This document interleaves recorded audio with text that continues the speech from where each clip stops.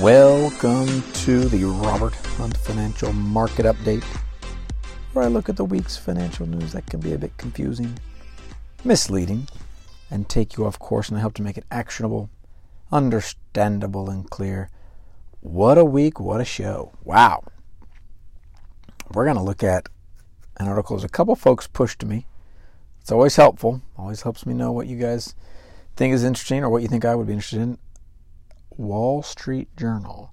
You might be paying too much for that index fund. All right. Then our friends at Goldman Sachs, hopefully they listen to the podcast, article that says Goldman's pitch to rich clients, hey, buy a piece of this sports team.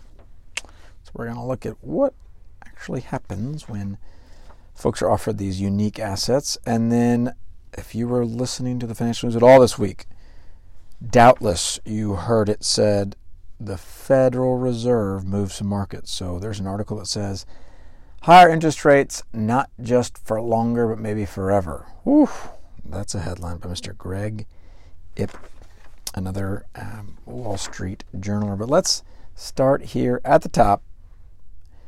You might be paying too much for that index fund.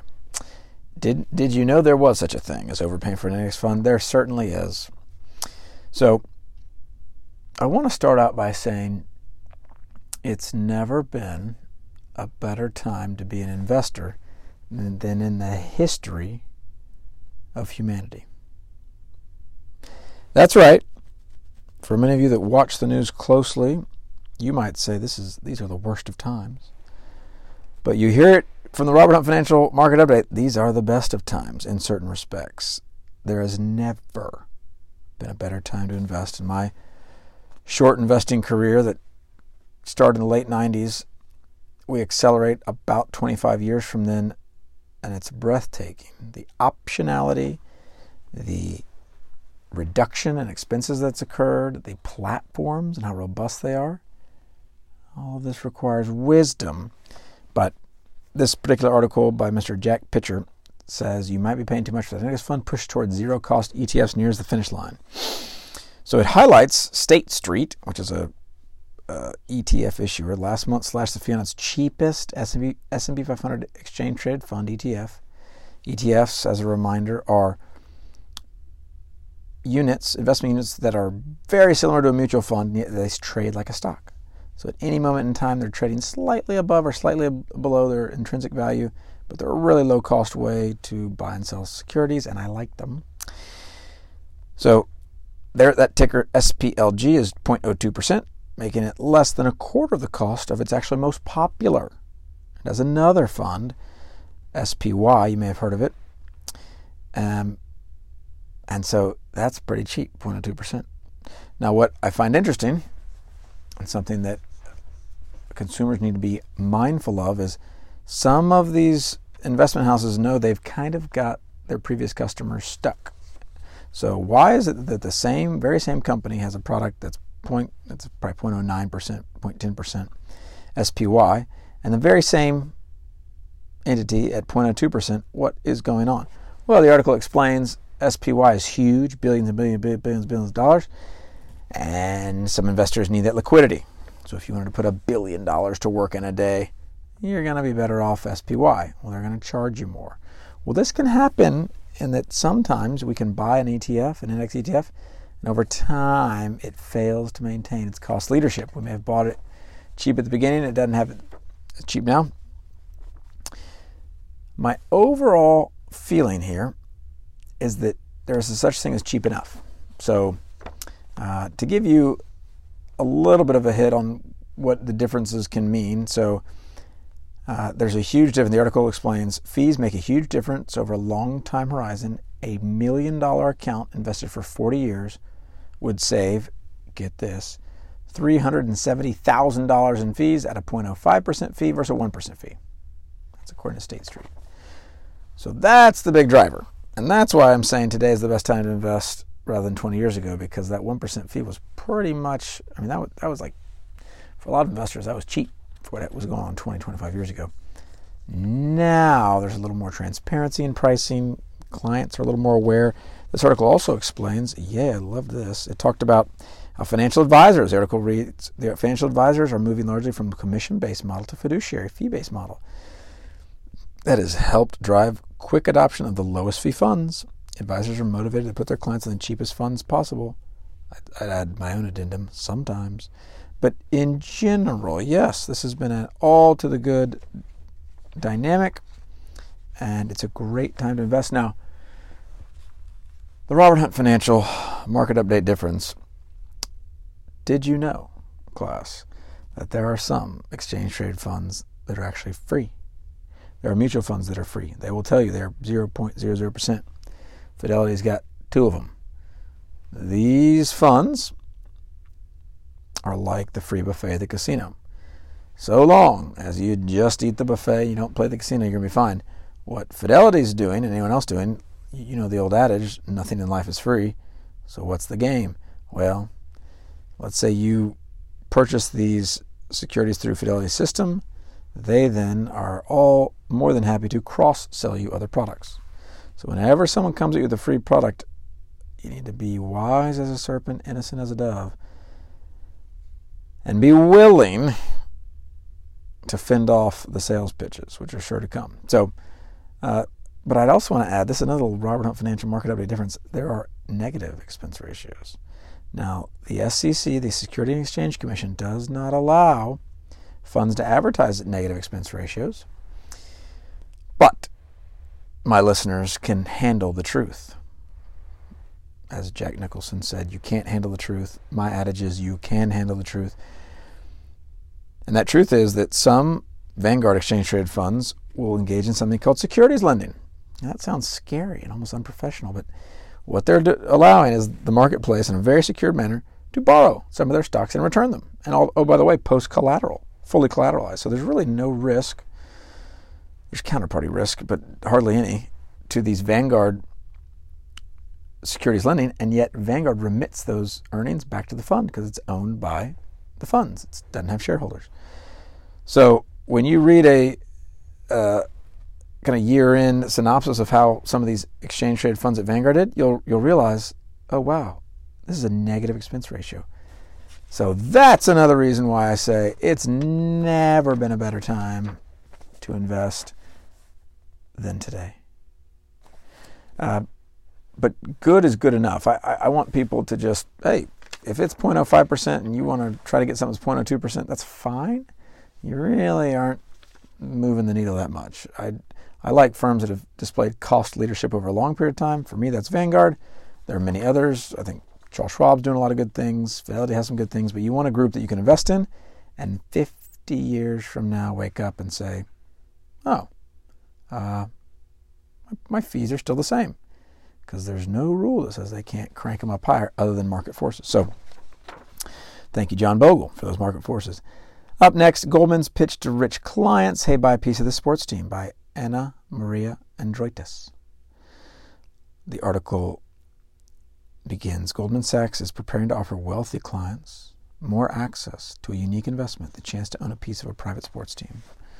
Now let's catch some words. Great marketing here. Looks like Goldman wrote the article themselves. They're offering only wealthy clients. Ooh, we're interested. We want to be a part of that group. Access to a unique investment. Not for everyone. And then a private sports team. Who wouldn't want to tell their buddies they own a private sports team? No surprise, I don't like it at all. But what is happening right now in wealth management generally, all these firms are looking for differentiators to their product offerings than what is available to everyone. Now, whether that differentiator is actually going to accrue to the benefit of the investor, I think usually not. So but you can appreciate why having access to owning a share of a sports team would appeal to someone. Here's why. I don't think you need to buy art as another kind of showcase asset class that I'm seeing pushed. If this goes through, I'm sure it will. This will be another kind of reason folks would use to go to a more complex investment strategy. With most of these deals, what I don't see is rigorous analysis. It feels more like Beanie Baby investment. Beanie Baby investments are you guys remember Beanie Babies. I forget what year it was. They were really popular. Someone will know, but I feel like it was when I was in high school or middle school, so maybe early 2000s, late 90s, maybe early 2000s. But the whole point of the Beanie Baby was you bought this Beanie Baby, but you knew in 2 months or 4 months you'd be able to sell it because it's such a rare Beanie Baby. Well, that's what's happening with sports franchises. People aren't buying these on earnings multiples. They're not saying, "Oh, this team is so profitable, and I'll buy it for every $1 of earnings I'll pay $10." And this is like art or Beanie Baby. You hope to buy it today, maybe for the cachet of saying you own a sports team, and then hope it increases in value, which sports teams have done of late. I don't recommend any of these complex investments. I think whatever valuation you're going in at, it's going to be tough for you to handicap. And I don't like the transparency either. So it's probably you're going to be paying up. So the article continues. You can invest in all sorts of stuff with Goldman. Many of the clients are actually showing that they have interest in this. And New York bank Goldman has been doubling down in wealth management where the revenue is steadier. So they're doing anything they can to get people kind of in their zoo and hooked on the peanuts. So I like simple investing. I like investing where you're in the driver's seat and you don't have to hope your analysis is correct on valuation. I like more transparent, robust markets. So I don't recommend you buy a share of a sports team unless you're really good at that and the valuations are remarkable and you think you know what you're doing. Otherwise, keep the cost low and investing simple and your time horizon long. Clap, clap. And in our final article, higher interest rates, not just for longer, but maybe forever. So for those listeners that follow the stock market on a day-to-day basis, which I don't recommend, but of course I do. Do as I say, not as I do. The stock market today, this is Thursday, we record the broadcast, the royal we. There's been a pretty precipitous market drop. So why did the market drop? Well, the market, a collection of buyers and sellers, had an agreed upon idea of how long interest rates would stay high. That's what happens in a market. These buyers and sellers come together. They have a general agreement on what prices should be for these financial assets, and interest rates are what really drive a lot of stuff, particularly in the short term, particularly right now. So what happened is Mr. Jerome Powell, our Federal Reserve Chair, on Wednesday, he mentioned that one reason the economy and labor market remain resilient is this word, he calls it the neutral rate. The Fed officials see a rising neutral rate. So this is kind of that historic rate at which the Fed has set rates at long term to keep inflation at bay. So let's keep this simple. So what happens when interest rates rise, which is what's happened lately? A lot of folks look around and say, well, instead of investing in risk assets like the stock market or real estate, I'll just put money in a money market fund at 5.25%, or I'll go further out on that yield curve and actually get a lower rate because the yield curve is inverted, but I'll push out farther. I'll do a 10-year at 4.4 or something. Why am I going to put my money at risk? Well, that's all by design. The Fed wants to cool the economy, cool inflation. Well, why the market dropped, right? Buyers and sellers coming together, agreeing on a price and transaction at that price, is the presumed rate of these interest rate increases. Chairman Powell said something that the market didn't expect. So the market's efficient. I believe it's hyper efficient, more efficient than we can really appreciate. And yet the market can be surprised. It's not perfectly efficient. So when Chairman Powell comes out and says we might have a higher neutral rate for longer, what that does, that can spook holders of risk assets, stocks being one of them. So in the last couple of days, stock market's down 3.5%. And what Fed Chair Jerome Powell is doing, he's looking at data, he's looking at information, he's trying to ascertain, well, what is inflation? Do I need to keep this interest rates as high as they have been? And then what he means by neutral is when I do lower them, are they actually going to stay higher? So instead of going back to some 2% rate or even lower, maybe it sticks at 3.5 or 4. We don't know. Officials think the Fed funds rate will end the year at 2.9%. So in 2026, officials project the economy growing at its long-term rate, this is 2026, of 1.8% unemployment, at its long-run natural level of 4%, and at its 2% inflation target. These conditions would normally be consistent with interest rates at neutral, and the Fed thinks that the rate will be 2.9%. So all that's to say, I don't want you, listener or investor, to think too much about this. When the market drops precipitously like this, it is tempting to have a whole host of fear attendants sit on our shoulder and tell us things like, maybe I should go to cash like my peers. Maybe the Federal Reserve is going to crash this thing and take me down with it. I'll just go to cash because cash is so delightful looking. It's 5.25% for no risk. But with that mindset, I don't think you're going to last very long in the investment game. And it's critical that we keep that time horizon long.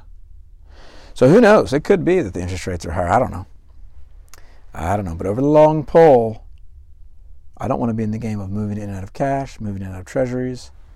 I will stick with my stocks as the preponderance of my investment assets, and I recommend you do the same. Of course, someone approaching retirement is going to think totally differently than a 38-year-old, if I were in fact 38. So do not fret, investor.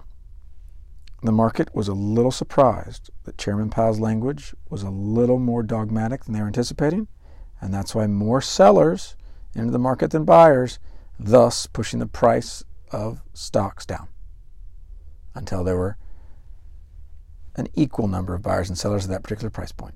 That's how markets work. So the market is working. All is well. So stay the course. Keep those